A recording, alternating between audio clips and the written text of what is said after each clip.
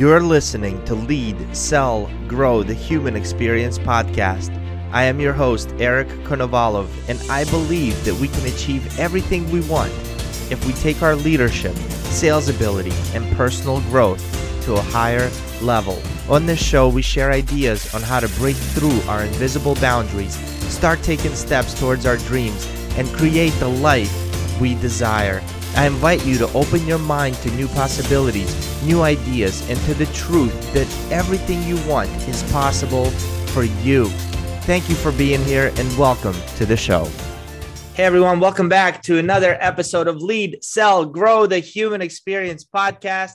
If you have not done so yet, get your butt over to Facebook, join the Lead, Sell, Grow Human Experience Mastermind group so we can connect in a more intimate way there, answer some questions, chat, talk. I want to hear some ideas for new shows, things like that. This show is, by the way, sponsored by The Long Walk Home. It's an organization that is a nonprofit here in Florida, and they are focused on helping prevent veteran suicide. I happen to be on a board, so I'm going to give them a shout out every chance I get. Now that we got that fun stuff out of the way, I want to introduce my guests today. And yes, it's two guests. It's going to be 2 against 1. And I'm going to tell you guys, I'm not intimidated by you at all. Please welcome Bob Jordan and Olivia Wagner to the show. These guys are the co-founders of Interim Execs. What they do is they help organizations globally find the best leaders for the right positions. Right now, companies are hurting. They don't know how to find leaders. They don't know how to develop leaders. They promote their best salespeople into a leadership role, which hurts them even more in the long run. Also, they just released their new book, Right Leader, Right Time, and we're going to hear all about it. Bob, Olivia, welcome to the show. Thanks so much, Eric. Eric. I got to tell you, I'm not intimidated by you. That's all I'm saying. Well, you should be, not by me, but by Olivia. Yeah, Olivia. That's what I'm just the tough thinking one here. Watch out. All right. So tell me about it. Let's start off with your organization. I mean, I read your bios, extensive history of entrepreneurship, starting an online magazine, starting a huge kind of social network and creating it to thousands of members, to then getting together and forming Interim Execs. What's Interim Execs all about? So we have been running Interim Execs for the last 10 years now. We match organizations with interim, fractional CEOs, CFOs, execs across the C-suite. And this tends to be companies coming to us that are going through change, points of transformation where maybe they don't have the internal resources to help them, or they are just too strapped for time. So bringing in an interim to help them put efficiencies in place, clean up finances, prep for sale. There's a lot of different use cases, but ultimately we've interviewed thousands of executives through the years, kind of got this front row seat to seeing what separates the rock stars from the rest. And for us, it really comes down to mindset and how leaders are really wired for action. They know their strengths, and that's kind of what brought us here today. That's awesome. Olivia, let me ask you, so are these interim execs, are they your employees that you're hiring and putting them on site, or do you find them and then the person negotiates with the company? So we built a kind of go-to team we call our RED team. That stands for Rapid Executive Deployment. And those are execs that specialize in this, kind of dedicated their career to taking on interim roles. So with that trusted network, we're able to tap into executives when needs arise and deploy them as kind of independent contractors to us. So with an interim, you're getting no employee-employer relationship, no severance, no benefits. It's really focused on results. Oh, that's huge. And if you don't like the person, there's no HR issues either. They just come to you and say, hey, that's not a really good team fit. Yeah. And that person's no longer there. Wow. What a great business model. Bob, why are you so quiet? Well, normally I'm the blabby one, and I just figured let's give it a shot here because it made sense. Olivia's intimidating. No, I'm kidding. I'm You're kidding. right. I like to start off with a few laughs. And by the way, for you listeners, I'm somewhat interviewing for a job right now, hoping that they offer me a position on their red team down the road to help sales team sell. No, You're on it, buddy. I'm on it. There we go. Well, seriously, sales management is a recurring theme because what company doesn't want more? The question for a lot of companies showing up on our doorstep is, are you really serious about it?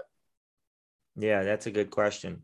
I call it cat herding, sales management, kind of one and the same. So you guys came up with kind of your own assessment. And for those of you who have been listening to my show for a while, you know that I'm certified in DISC. I'm certified with Predictive Index.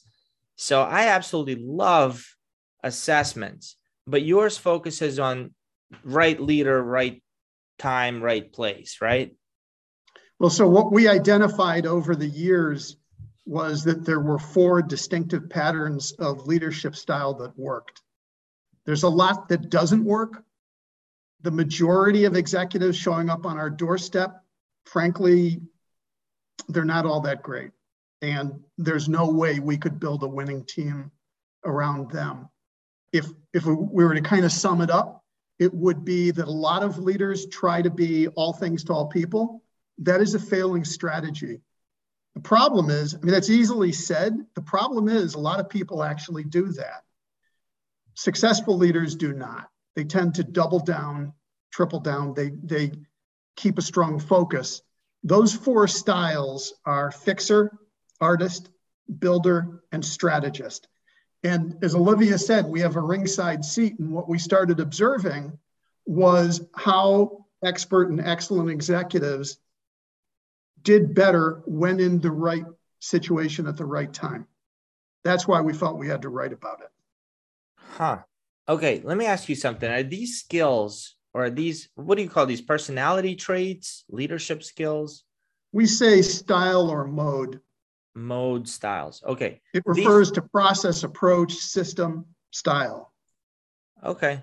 These styles, are they something people are born with, or is this something that they kind of carve as they go through their leadership experiences? That is a great and key question. We would say that you forge your own path as you go through your career. It would be incredibly hard, for example, at the age of 22, to know with certainty how you would arrive at what we would call a highest and best use. It really is something that only comes out with practice. Same thing as learning to ride a bike. You can hear about riding a bike all you want, but until you actually get on a bicycle and you have to pedal and you realize you need forward momentum or you're going to fall down, that's what leadership is. Falling down from a bike? Leaders tend to kind of gravitate towards these type of roles. If you really take a step back and say, when were the situations you were completely energized by, feeling you were in a mode of growth, expansion, excitement, that typically is kind of pointing to what we would call your dominant leadership style. And when we look at opportunities presented to us from organizations, usually we're looking at how an executive is wired, a leader is wired, to figure out, is there a good match? Not even in just skill set, but just kind of that wiring. Okay, so talk to me about you guys. So you both are running this company. Who's who? What's your leadership mode? Oh, I'm so strongly artist, it's not funny. Okay. Yeah, and artist leaders do what they do to their own peril. We write about this a lot. It is a very conflicted kind of thing because for most artist leaders, they feel compelled. It is not necessarily they're going to earn the most amount of money. It is that urge to create, to have a blank canvas, to have a piece of clay they can mold is so overpowering, it can be to their detriment. Who else would fall into that artist leader? Could you give me some famous people that we know that might fall into that? The easiest and most famous leader in the world who shows artist is Elon Musk. And you can see part of what is to his peril, which is, for example, he's in trouble with the SEC because he tweets inappropriately. You would never see the CEO of Federal Express or the CEO of General Motors, they would never just be flipping off tweets in the middle of the night because they felt like it. Elon is driven by a innovation streak, by his creativity, and it's to the benefit of the world. He's amazing. But you will hear him say, we quoted him in the book, not from an interview we did, but he was quoted during a trial about 6 months ago, and he said how much he dislikes the part of management that does not let him work on engineering and product advancement. Classic artist. Wow. What about you, Olivia? Where do you fall? I'm definitely more builder oriented. So if you look at the builder, they are really focused on markets to go into growth mode, putting the foundation and structure in place to kind of get to that next stage of growth. So looking at the people, the process, the products, that tends to be the wiring of a builder. Oh, wow. And who are some famous people that would fall under the builder mode?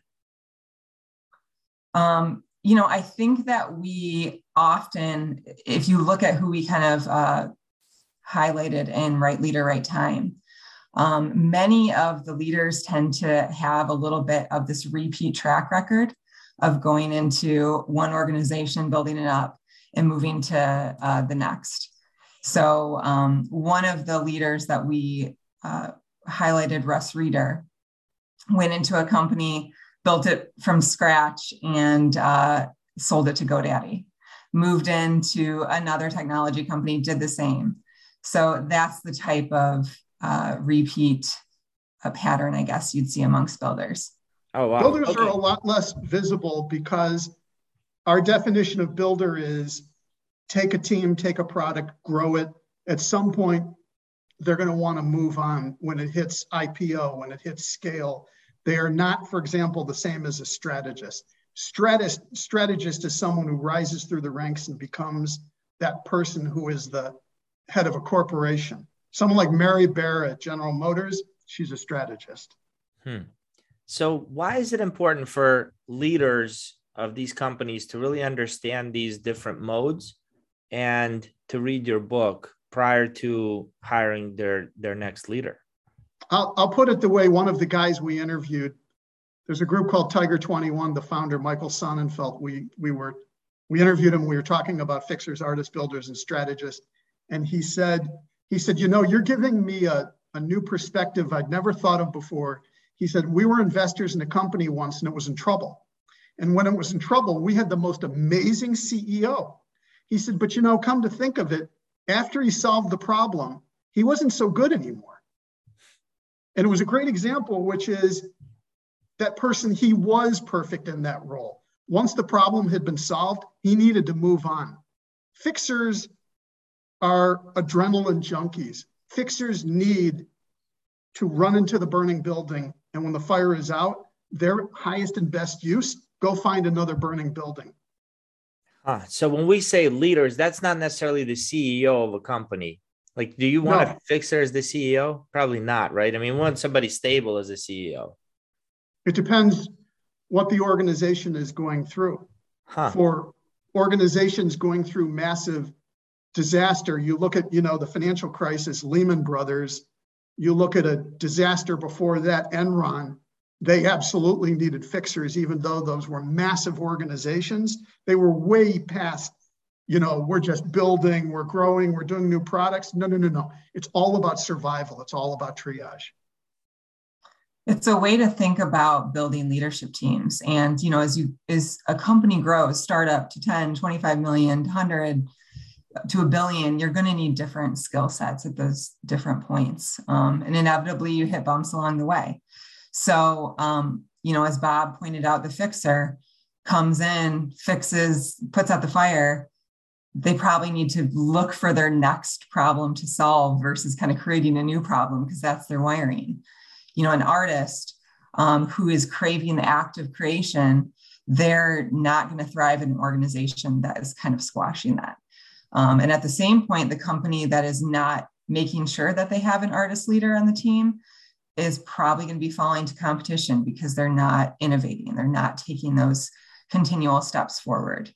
So you can see how each one of these leaders may be needed at different points, and how you can think about bringing in those complementary teams and seeing that collaboration is kind of key to successful outcomes.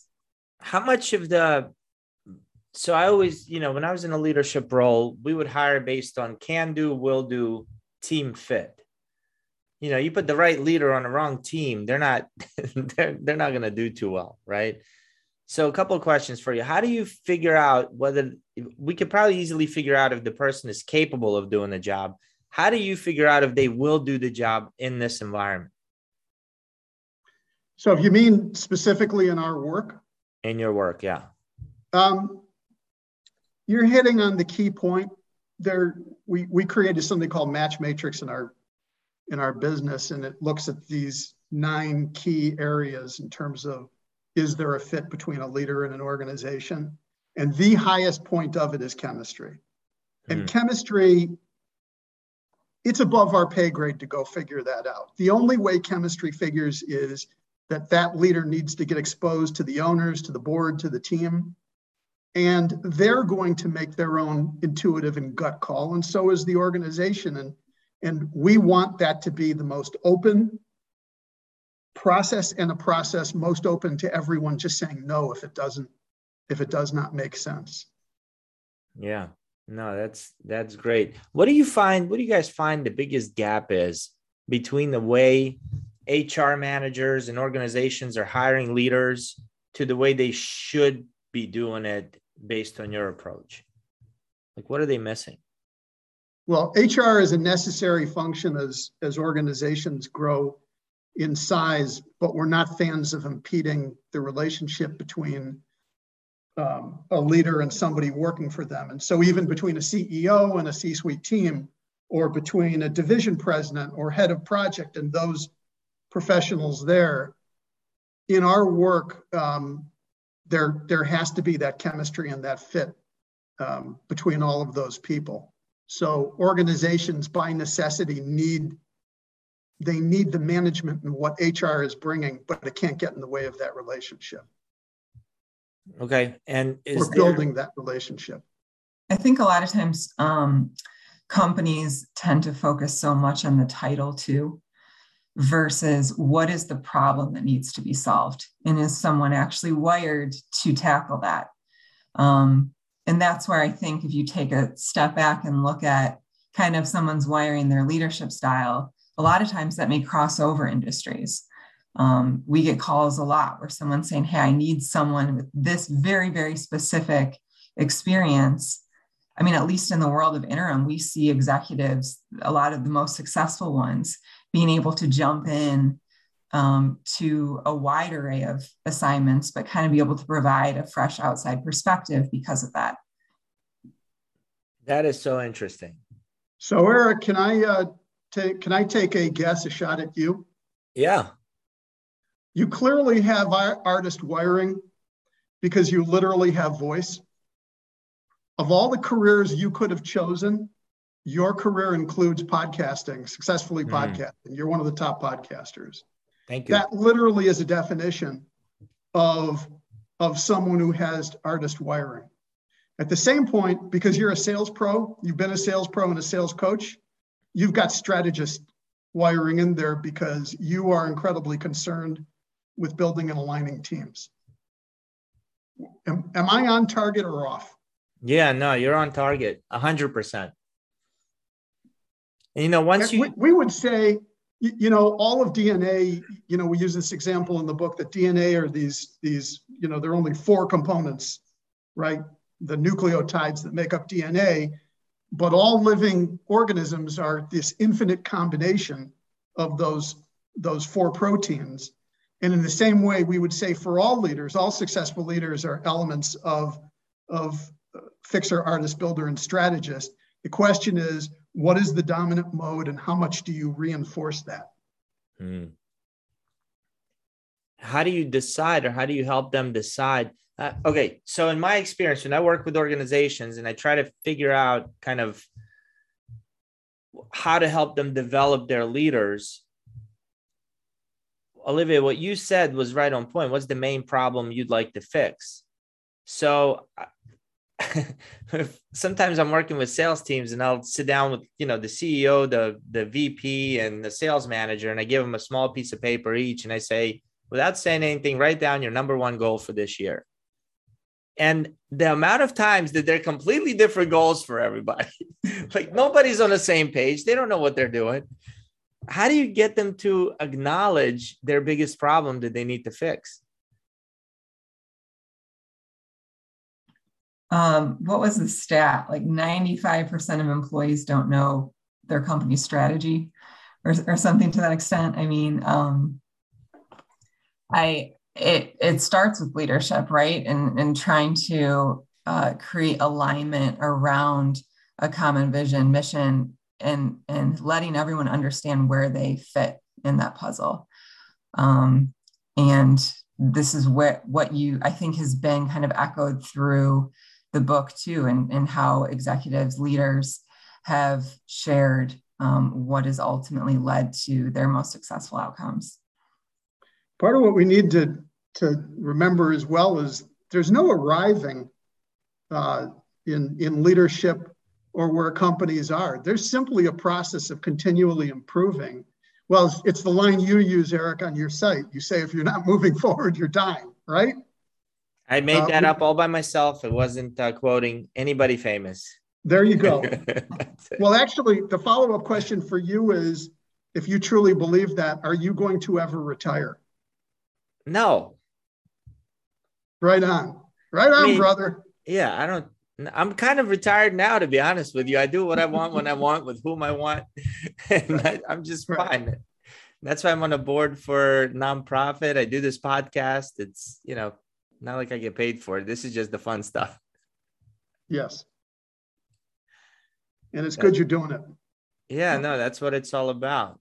So help me understand, like, I'm still trying to figure out, like, there are companies that know that something's missing, but they don't know that you're the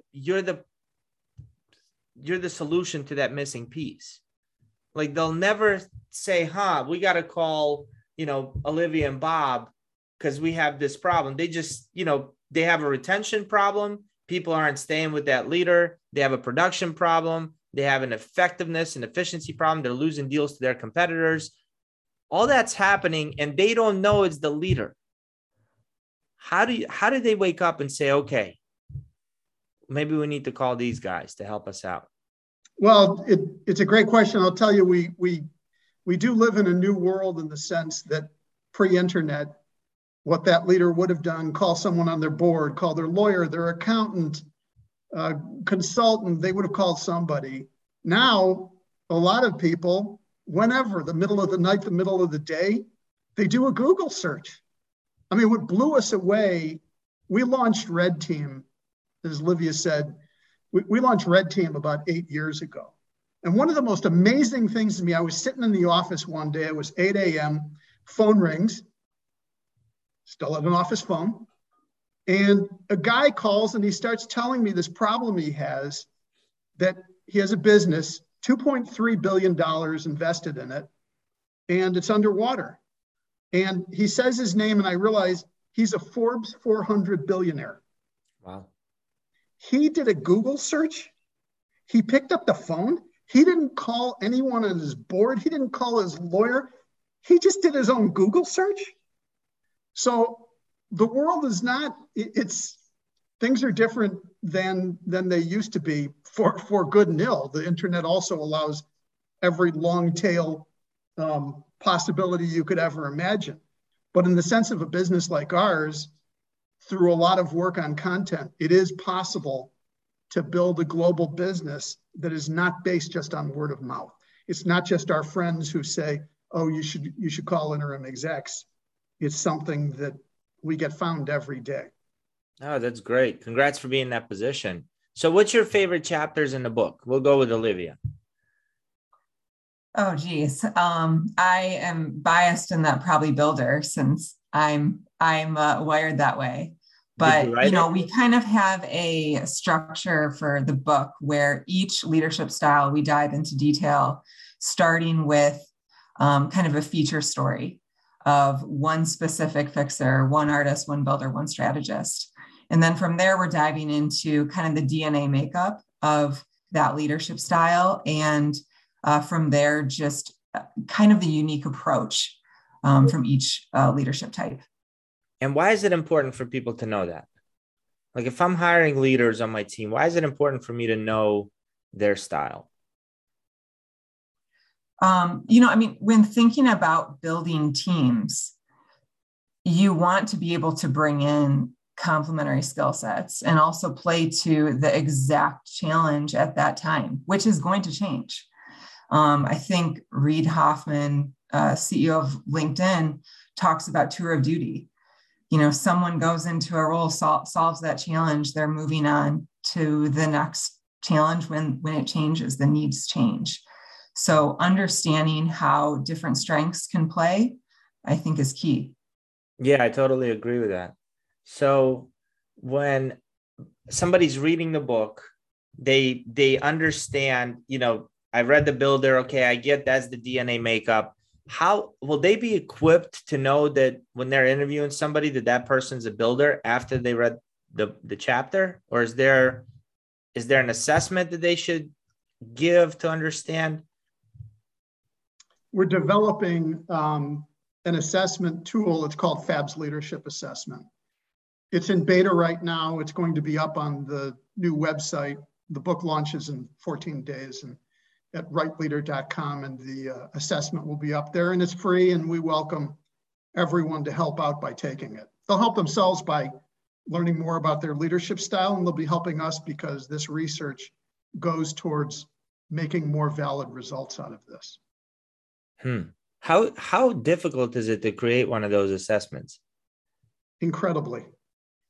If you think about the years and hundreds of thousands of people that take something like DISC or Kolbe or StrengthsFinder, and where it is statistically significant, where it has valid results, I guess we just set ourselves a really good mountain to climb.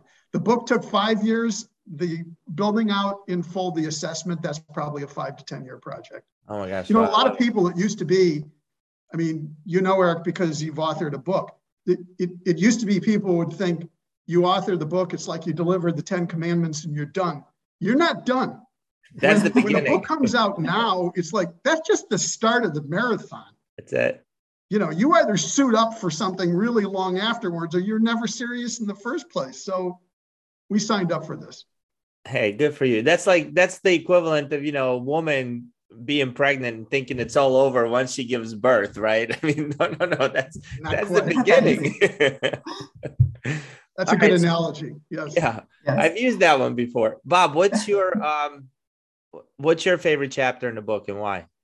Well, there's a story we put in there that had been told to us years before, but a guy named Dane Miller, he was the founder of a company called Biomet. They were one of the original inventors. He's one of the inventors of artificial hips and knees. And he was early in the industry, they were experimenting with stainless steel.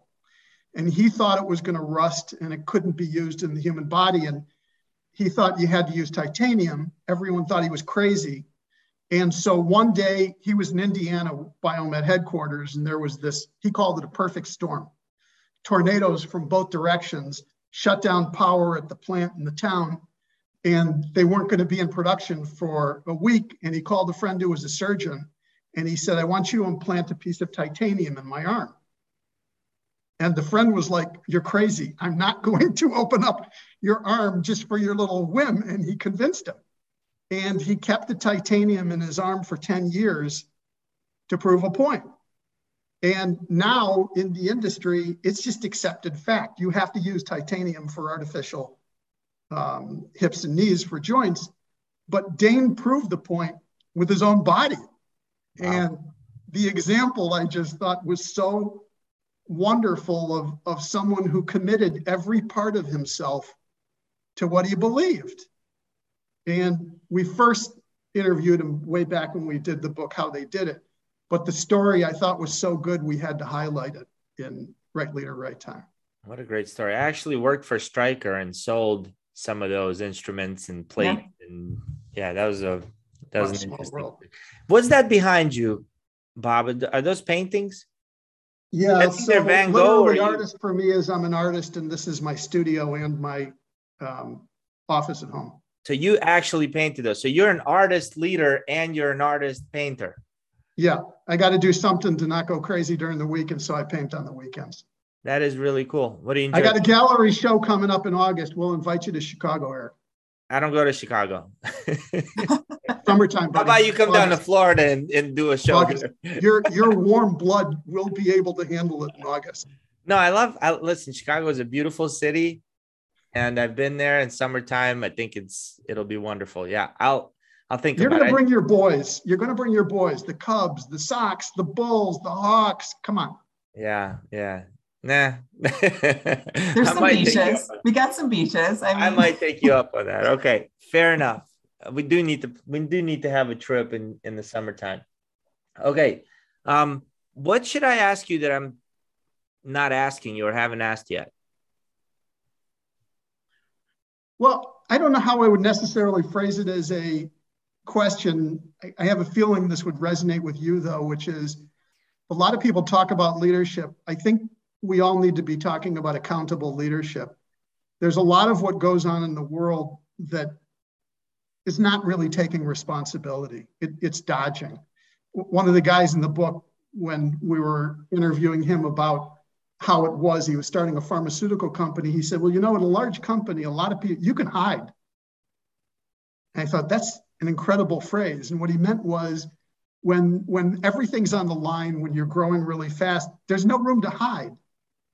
And you see this in the world a lot, that people hide. And I think we need to be taking a stand for accountable leadership.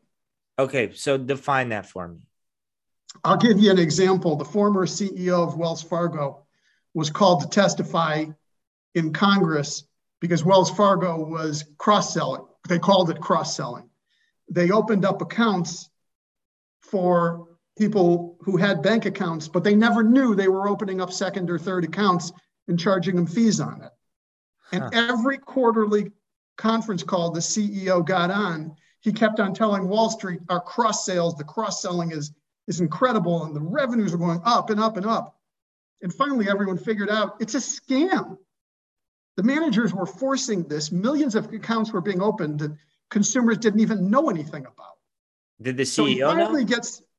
What's that? Did the CEO know that's what was going on? Well, so he finally gets dragged into Senate hearings, and they say, what about it? And he says, in effect, he said, it wasn't me, it was the board. I can't do anything without the board. And it was like, are you kidding me? Are you serious?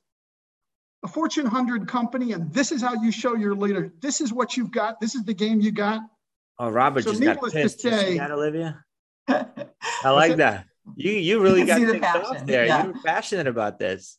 It's crazy. And so, yes, he was barred from ever serving in banking again. But it's like, seriously? Okay. So an accountable leader would have said, yep, that was under my watch. It's me. I will take care of it. Here's what we did wrong. Here's what needs to get fixed. And we will refund everybody's money. That would be one move. The other one might have been someone earlier on saying, Wall Street demands quarterly results, but we're not going to get it this way. It's just wrong. That's if he knew. Assuming he knew. If I'm a CEO of that company, I probably would. You're saying it. Yeah, I get it. Yes, you're right. You're right. If he didn't really know about it, there comes a point when he learns about it, and that is the point to take action. True. Okay. Where did you guys learn about leadership?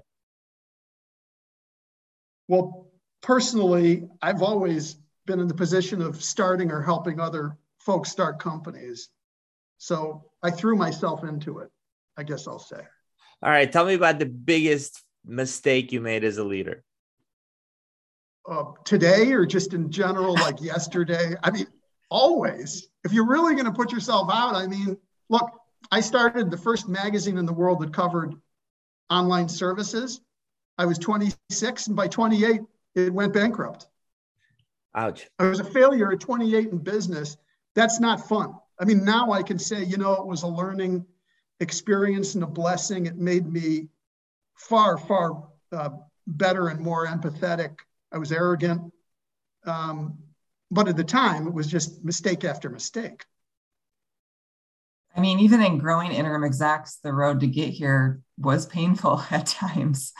When we started working together, this was kind of a free, open social network for interim executives, like-minded leaders. And we had to have a hard conversation one day, which is, we got to scrap it, start fresh. And that's what ultimately brought us to today, where we're making matches between leaders and executives. I would like to say we could have just, skipped to the end part here, but I don't know that we would be doing what we are today effectively without having gone through that. Yeah. What Olivia is talking about is we failed at this twice. We had one first version, pure social network, and that was a bust. But it took us 3 years to figure out it was a bust. We thought the world would want a free search engine that just go find executives on your own, right? We live in a Google-driven world. Everybody wants stuff for free. We were 100% wrong. Isn't that called LinkedIn? Yeah. LinkedIn wouldn't work because if you just go do a search, you're going to come up with over 1 million profiles. So that wasn't it. But we thought, just like a Google search, if we just have a directory of 5,000 or 10,000 executives, there you go. We were dead wrong. And everyone, Silicon Valley, it's always pivot, fail fast. Well, that's easily said. When it's your money and you just feel like you've wasted 3 years of your life, not so much fun. Yeah. And it's tough to see the picture when you're inside the frame with your own beliefs. Completely. Okay. Got it. So how did you realize it? As Olivia said, there was a day when we said, well, first of all, the revelation for me was a private equity fund manager called up. Here we built this beautiful search engine, thousands of executives on it. And he calls up and he says, we need a CFO. And it blew me away. I'm like, you're on the site. You just had to type into the search box, CFO New York. And I said that to him and he said, no, I want you to tell me who to hire. Yeah. And I thought, oh God, we got it 100% wrong. It was painful. You created a Cheesecake Factory menu. That's what you did. Yeah. Nobody's making decisions. I like Cheesecake Factory, but I'm not making any decisions on the food. The waitress will be really pissed off sitting there. Can I tell you what I did for one of my birthdays, for my pre-COVID birthday? What's that? Well, in Chicago, there's a Cheesecake Factory on Michigan Avenue. And I called them up and I said, I want one of every kind of cheesecake you have. Nice. You'd think they would look at it like, wow, social media, this guy wants 40 or 50 full cakes or slices. Okay. And then I invited 25 friends over with a lot of sporks where you dip. Cheesecake Factory couldn't care less. They were like, yeah, whatever. So whatever. So we picked up all the cheesecake, brought it home. This was like a month before everybody went into lockdown, before we all started wearing masks, but it was awesome. They were really good cheesecakes. I bet. Yeah. What inspired you to have that idea? Being very hungry. One day I was in Cheesecake Factory seeing all these cases. And I said to my daughter, wouldn't it be cool if you could have every single one? She said that. There's a way. Where there's a will, there's a way. Yeah. Yeah. And now you're, yeah. Am I giving you an idea, Eric? Nah, I'm not too much on sweets, Okay. but I do like your cheesecake. Okay. Well, let me ask you this. So you guys are going to create this new whole way of assessing leadership modes. What did you find that was missing with everything that's out there with Myers-Briggs, with PI, with DISC, with StrengthsFinder? What's going to be different about your assessment? Well, first of all, we're going to see. At the moment, it's still an experiment. Okay. And it is to be determined if it will have validity. Personally, what's the hypothesis? It is that based on our own practice of matching leaders and corporations, that leadership style does matter. and that these other measures don't cover that. There are all kinds of personality-based profiles like Myers-Briggs. There are intelligence-based profiles like, Wonderlic. There are cognitive profiles like Kolbe, Kolbe. They're all wonderful at different aspects. And we didn't see one that was looking at the process, the approach, the system by which a leader has success. Wow. Sounds very, very interesting. Very interesting. We'll send it to you. We're going to see if we're right here about artist strategist for you. Okay. Yeah. Send it to me and I'll show you, my results for DISC and we'll compare the two and see what that does. And PI too. I have predictive index as well. Awesome, guys. Well, I'm super excited. So your book is available on Amazon. Right Leader, Right Time. Yes. Very cool. Both co-authors. Thank you guys so much for being here. Is there anything else that you want to get out into the world that we may not have covered before I let you guys go? Eric, we covered cheesecake. What more would we need to touch on here? We did cover cheesecake. We didn't realize that wasn't your strong suit, but we talked about it anyway. I go with the flow. Olivia, it's been Bob, great. We're honored. Thank you. Yes, thank you so much, Eric. Thank you guys for being here. Looking forward to reading your book. Thanks, Eric. Take care. Bye, guys. You've listened to another episode of Lead, Sell, Grow, the Human Experience podcast. If you enjoyed this episode, please head over to iTunes, subscribe, and leave us a nice review. And if you're not a part of our tribe on Facebook, be sure to head over to Facebook and join Lead, Sell, Grow, the Human Experience tribe. I look forward to speaking with you in the tribe. Have a great day.